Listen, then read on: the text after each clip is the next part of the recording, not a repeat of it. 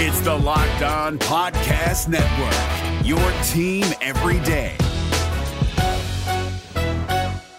We're fixing to have us a good day. Bring him in there. Welcome on in to the Locked On Auburn podcast. I'm Zach Blackerby. In just a moment, I will be joined by Painter Sharpless of ESPN 106.7.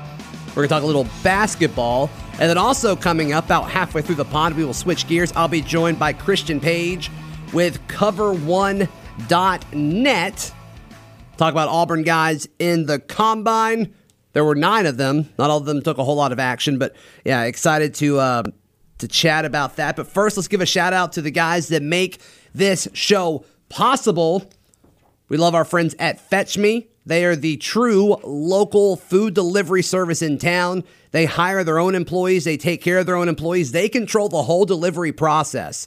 And my favorite thing about Fetch Me is, like, if you have an issue with Grubhub or Uber Eats or any of these larger services, try calling them when you have a problem. You can't do it. It is literally impossible. It's very easy with Fetch Me. So use promo code FetchMe20 for your first delivery free. And I actually had 2 listeners reach out to me this weekend that said they used Fetch Me for the first time and they used the promo code. So thank you so much for doing that. And if Auburn scores more than 85 points in a game, you can use AU Ball 85 to get 50% off of your delivery. But Painter, that was not the case, as they scored just 66 points on the road against Kentucky. Thanks for joining me today. What'd you think of that game?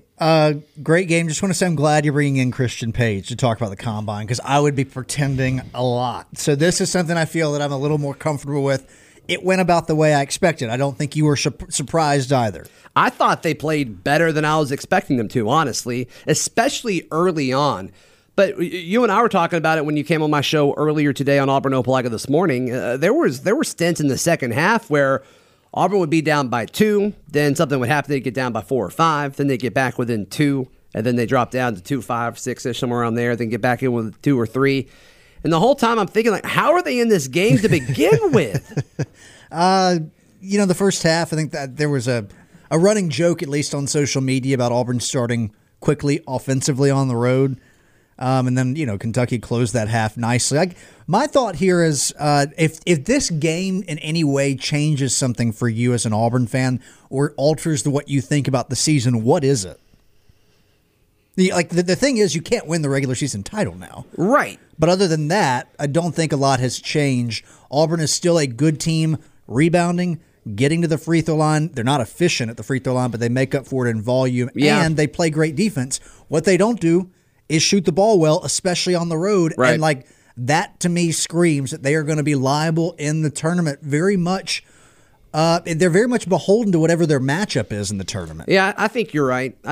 As far as Auburn's destiny before the NCAA tournament, just looking at SEC stuff, there's a chance that they do not get the 2 seed. I thought it was kind of a foregone conclusion, but there's a chance that they are not going to be the 2 seed.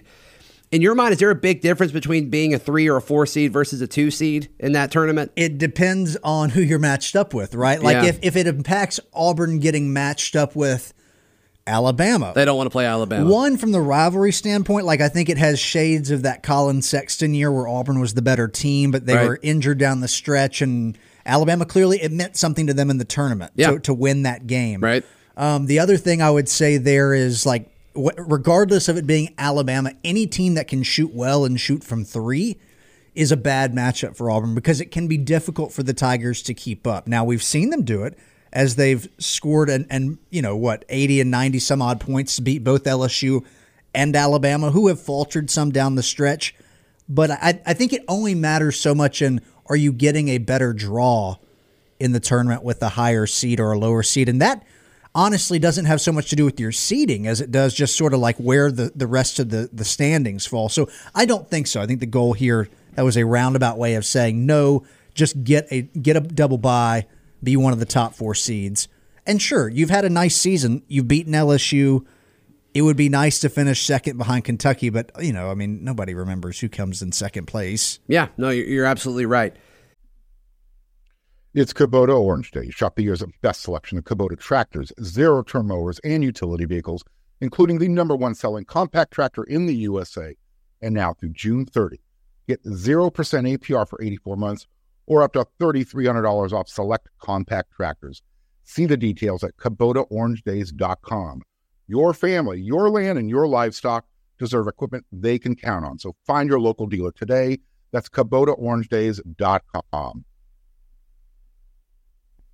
Painter Sharpless of ESPN 106.7 hanging out with us today. So to me, it looked like Isaac Okoro was back to full speed, wouldn't you say? I thought he looked pretty good. I thought he looked pretty comfortable on Saturday. The only thing that I would say at this point has got to be, if you're Isaac, are you at all hesitant just because you were like doing a normal thing, running down on a fast break and you pulled that muscle? And there was some contact though, right? But I guess that can always happen. I guess my thought is, do you have any of that in the back of your mind? I don't think so. Like, I'm not worried about the injury for him. He doesn't seem like that kind of dude. You know what I mean? I don't think his mental capacity is getting in the way. Like, I don't think he's got this thing in the back of his head, like, oh my gosh, what if I pull my muscle again? Mm-hmm.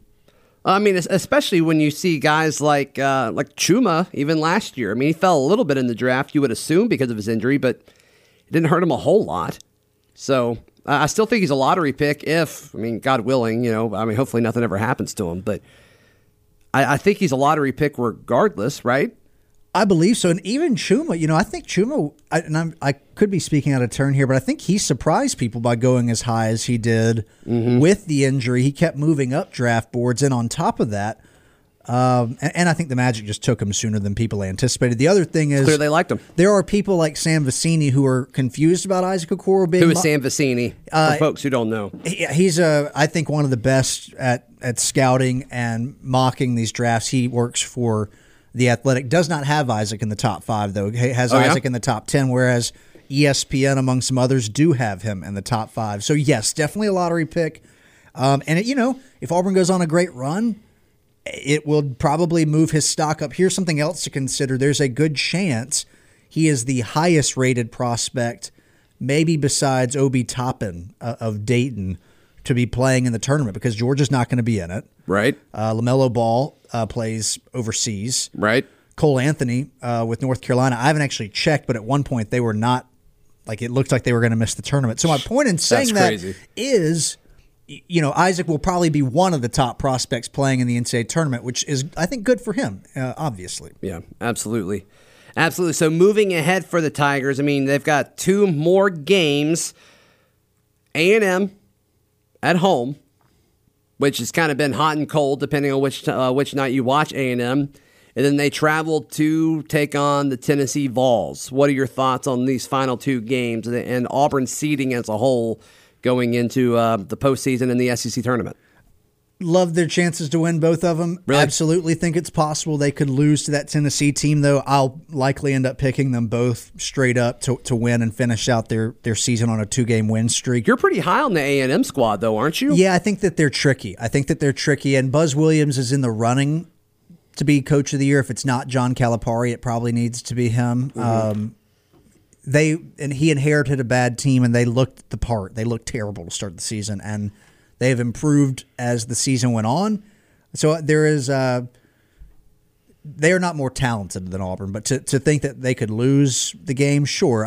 The thing that does it for me is that game being in Auburn Arena, right? Like that. Yeah. I just don't. I think that if this game was in A&M and they were trying to close the year out on a high note and the crowd really got behind them, I could envision an Auburn team shooting poorly and losing a close game.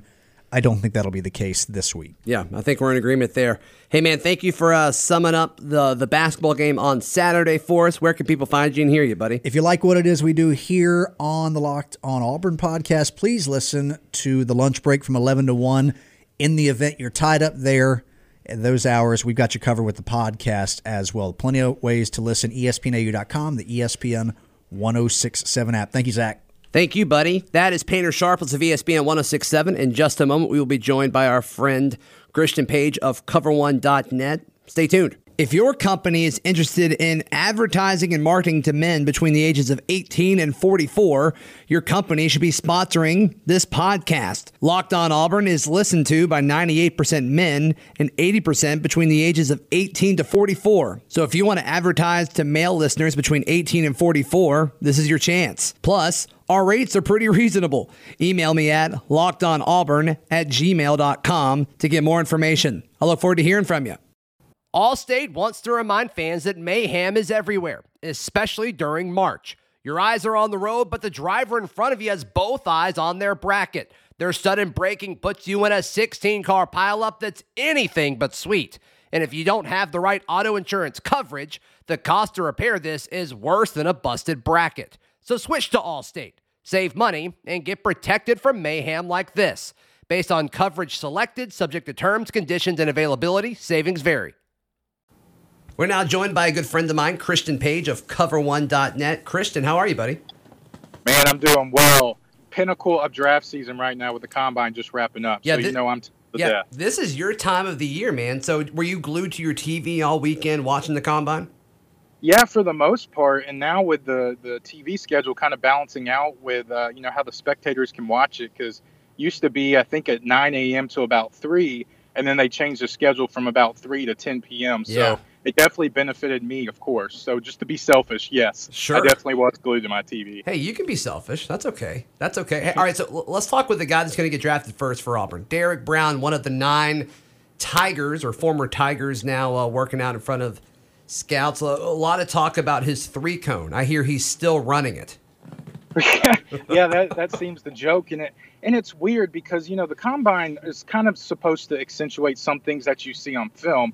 That was the opposite approach to Derek Brown's numbers because, sometimes you're like, oh, well, this 3-cone was slow. Well, yeah, he was slow coming around the edges or getting, he was slow in some explosive stance. But that wasn't the case for Derek Brown on film because you saw his ability to convert power to speed and vice versa. Mm-hmm. You saw his quick get off on film. So the numbers didn't necessarily correlate with what we see on film. And so it was I describe it as kind of an awkward situation because it's like, is this the same guy that we're used to seeing, dominate the trenches against LSU, hold his own versus Alabama, and, put up all kind of numbers in the SEC because he's known as that disruptor and that dominant force inside. Yeah. And those numbers didn't necessarily correlate as far as the combine goes, but he'll get another crack at it, I assume, at the pro day. Maybe he can clean up some of those things and those questions can kind of get swept under the rug. It's kind of funny, though. A lot of folks kind of, whose team picks in the middle of the first round or maybe towards the later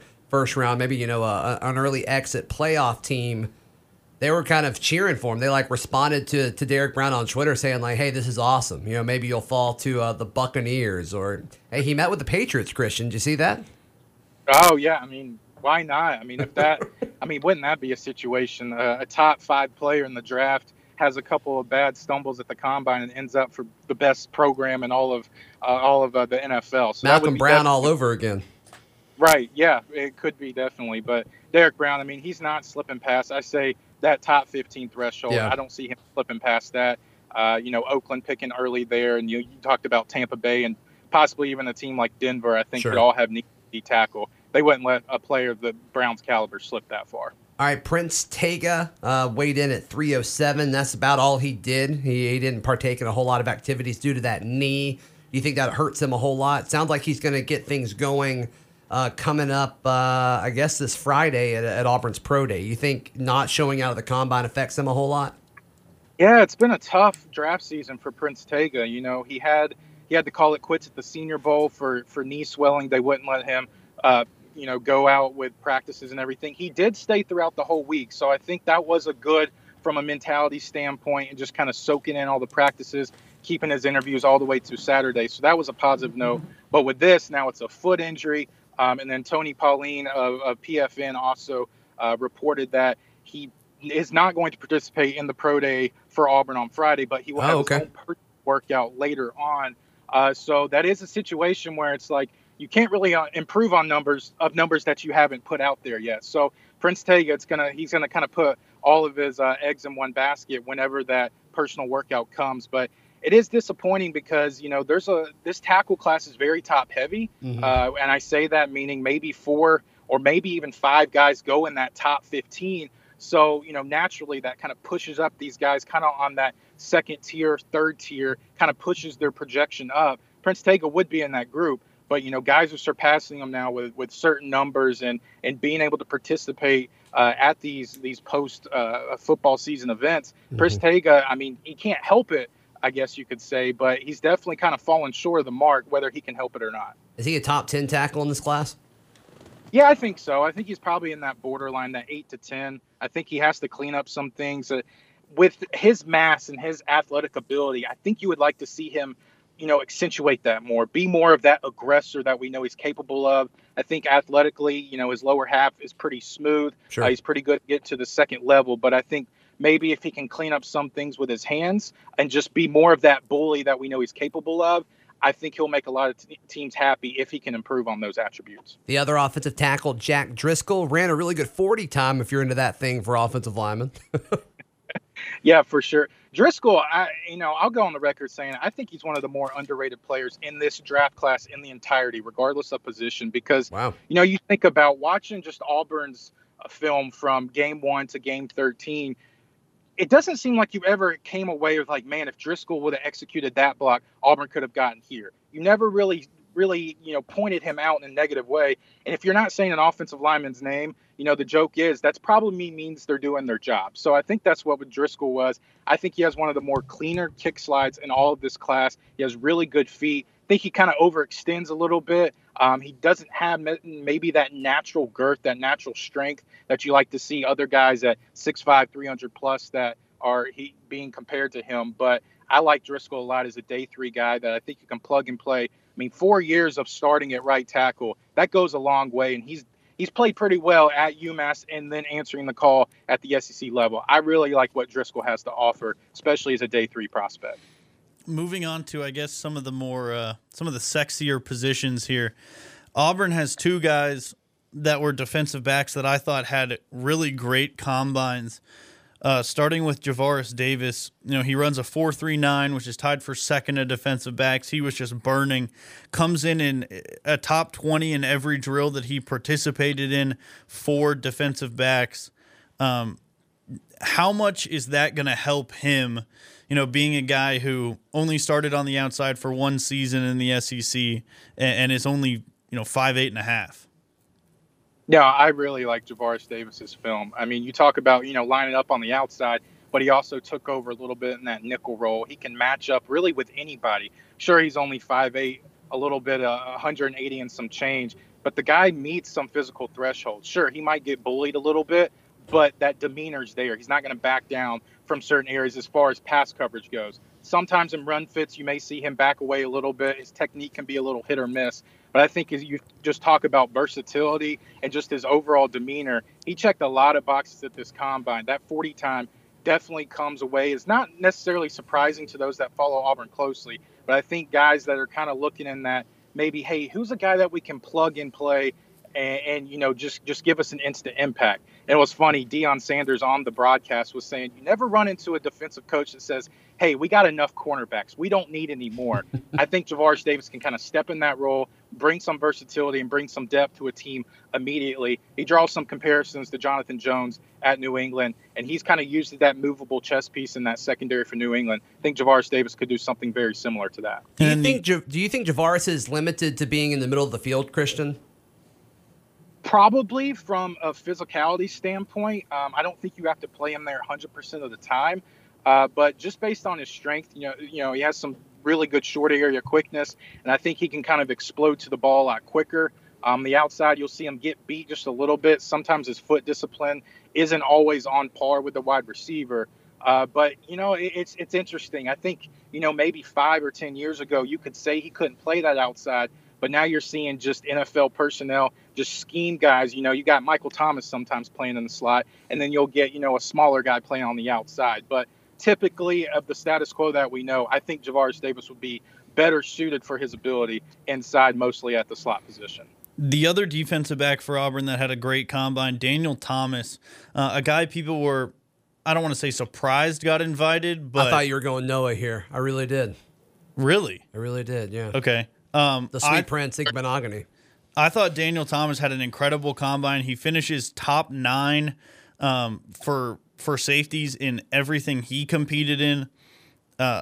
He tied for first in the bench press at 24.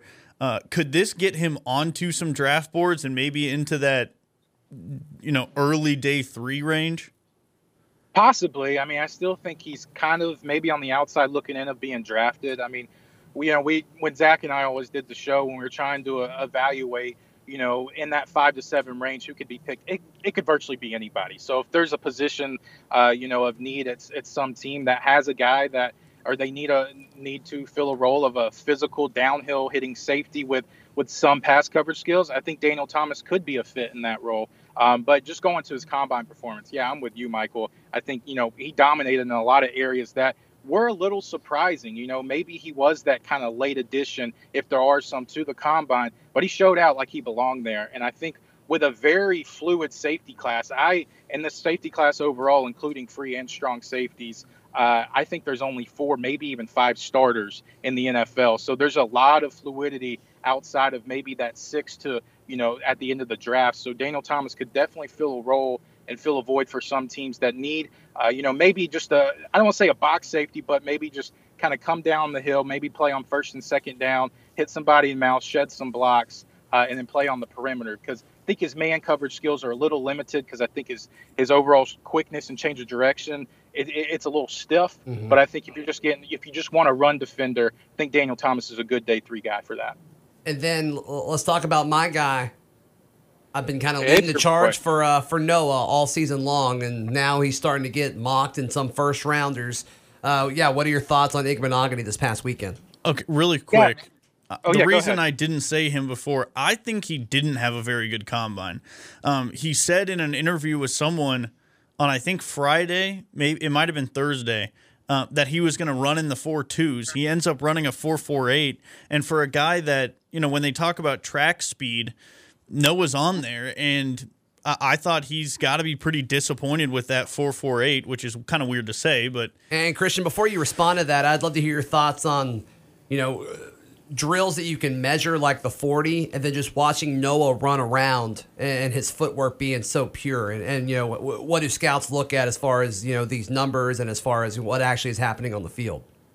Yeah, and I think Noah's role kind of needs a really good 40 time. Michael, I'm with you. I think just of all the predeterminants that we had of the information, it's like, I was expecting him to run a 4.3. Sub 4.5 is fine for a corner, but maybe just the presumption that we had of Igbenogany. But Zach, going to your question, when you're looking at just some of those field drills and how they correlate to speed and Noah's position, since he's probably going to play mostly on the outside, you got to have that vertical speed. He has that catch-up speed for sure. So when you're seeing, some of those drills, whether it's, turning your hips on the hash marks and locating the football, I think those are important for him because he's going to have to quickly redirect and then shoot down the field, if that answers your question. But his overall day, I think, was fine. I didn't see any glaring negatives, but for a guy that, you were talking about mocked in at the back end of those first rounds, I think in Mel Kiper Jr.'s pre-combine mock draft, I think he was slotted to 24 at New Orleans or somewhere on that back end. So maybe that time kind of, puts him, behind the 8 ball in that regard. But I still think he's an early day 2 pick because he just shows a lot of ability for only playing the position for 2 years. And I think he has some underrated technique as far as just transitioning from the wide receiver to cornerback position. Christian, if he gets taken in the first round and Roger Goodell has to read his name, how bad does he butcher it? Nope, it's not happening. I don't know. Maybe Roger will get lucky and get somebody else to come in and do it, but I don't know. I've heard it so many different ways, like Igbenogany or Igbagene or something like that. Igbenogany really is another one I've heard, yeah.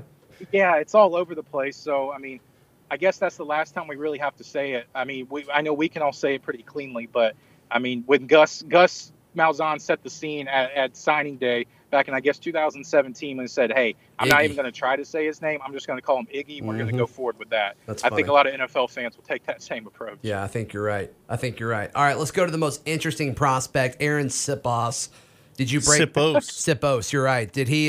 Did you really break down his I guess it's his left leg, right? He's left-footed. Yeah.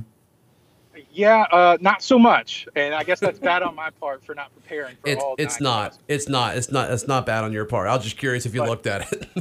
But yeah, I mean, he showed some ability at Auburn, just getting the skinny of it. But I think his age, I think he'll be 28 when the draft comes around, and I don't know how teams look at that. I mean, I don't know the lifespan of a punter in the NFL. I'm sure it's pretty lengthy, but I mean, if he can play 7 to 10 years, whatever it may be, he doesn't have the leg comparable to some of the other punters across the league, and I think that's his biggest weakness. But he does have the hang time, and if you can drop a 45-yard punt with significant hang time and getting overturned, then I think you do have a spot in the league. But I think Sipos, kickers and punters, I never evaluate them because they'll get picked in the 4th round and it just completely ruins everything. So, yeah, you're right. But Sipos, I definitely think he makes a preseason squad for sure. All right, we got 2 guys left, and I'm specifically saving one guy for last. So let's go to Marlon Davidson next. What are your thoughts on him? Yeah, Marlon Davidson, I feel like he's going to be scheme dependent. He put on some more weight. He's now over 300 pounds. He told me at the Senior Bowl that he played at about 287, I believe was the right mark. And so he's gained a little bit, but he was 297 at the Senior Bowl. Not saying he put on that much weight since, the end of January to now. Sure. But Davidson, I feel like he's probably a little more comfortable at that 3-4 defensive end position. I think Kevin Steele did kind of accentuate his abilities, putting him maybe inside at the 3-tech on 3rd downs, making him rush the passer from the interior. He doesn't necessarily have that overwhelming flexibility to play on the outside in that 4-3 alignment, maybe at that, not necessarily a wide 7-tech, but a little more scrunched up on that outside tackle shoulder. But Davidson, I think there is some scheme flexibility. And, I mean, y'all have talked to him in the past, too. You know how smart this guy is. You know how much he loves the game. So I think really mentality-wise he could fit in any scheme, but I think he's maybe limited from a physical standpoint. But I think he fits best as that 3-4 defensive end, maybe as that back-end first-round guy. A lot of people at the Senior Bowl talked highly about him, even in that one game of practice. But I know, maybe a situation you brought up New England about Derek Brown. Maybe Marlon Davidson fits in that role. Just some people that are used to kind of dealing with guys. I would cry. Yeah.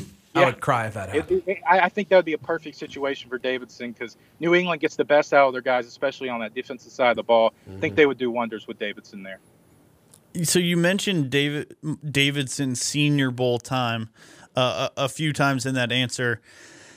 I've got to think that his performance at the Senior Bowl where, there was one day of practice when everyone was just going nuts about how great his performance was. And like you said, people spoke super highly of him from that. You've got to think that the Senior Bowl will weigh more in his favor than, this combine might weigh against him since he didn't have, an elite combine by any stretch of the imagination.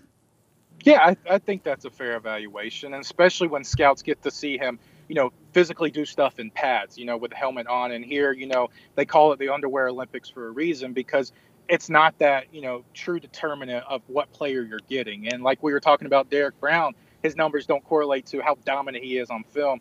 Davidson, maybe some underwhelming numbers given, some of the other quote-unquote edge players that he's grouped with, but he's a different kind of player. Not going to call him unique, but he's a different type of player that teams are used to working with. So I definitely think it is fair just seeing him play real football at the Senior Bowl. If that's their last memory and they kind of scrap what they saw on the field with Marlon Davidson in Indianapolis this past weekend, I think that's a fair assessment. And that, let's be honest, that's probably what a lot of scouts and a lot of front office personnel see when they can kind of, match some film with some physical abilities in that Senior Bowl setting as opposed to what they see at the Combine.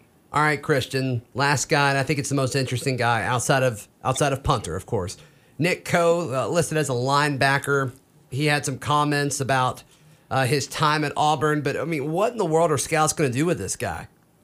I have no idea, and I know that's not the answer you wanted, but that's what I expected. To be fair, because I don't think you do know. Yeah, I feel like if you poll, the majority of scouts from all 32 teams, they're like, we can put him in a certain spot. I don't know how good he could be, but he has 6'5", 280 pounds, 33, nearly 34-inch arms. So he has these long limbs. you think he has a lot of power, but sometimes when you turn on film, he's getting redirected by, interior linemen. He doesn't look like he's all that comfortable of making contact.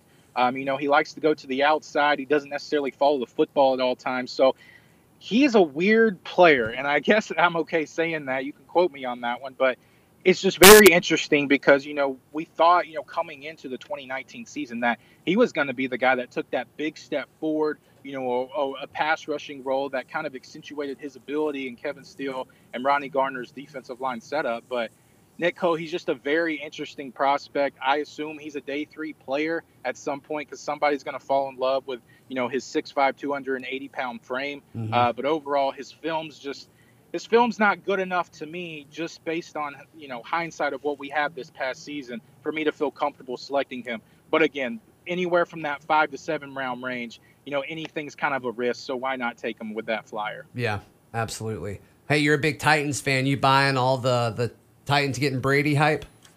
Man, it's funny. I tried to just steer away from that, but people keep texting me and they're like, "Oh man, did you see, Edelman and Brady talking to Vrabel and stuff like that?" I'm going to go back to, I think it was right after the Titans and the Patriots game finished in the playoffs this year. And Matt Miller of Bleacher Report said, if this is Brady's last stint in New England and he does continue to pursue a football career in the NFL, he needs to go to a team that has a serviceable offensive line, enough skill players around him, a solid rushing game, and a stout defense.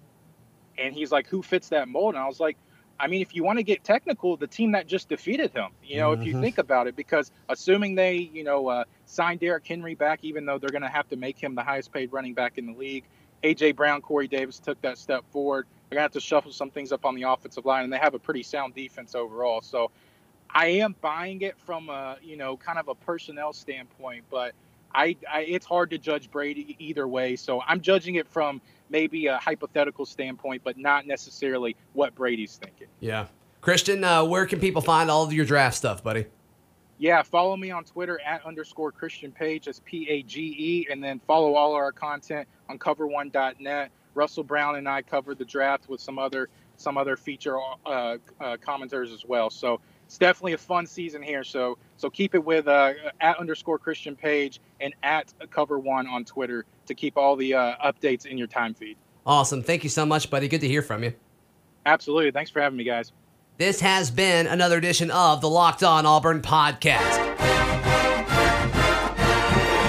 It's the Locked On Podcast Network, your team every day. Hey, Prime members, you can listen to this Locked On podcast ad-free on Amazon Music. Download the Amazon Music app today.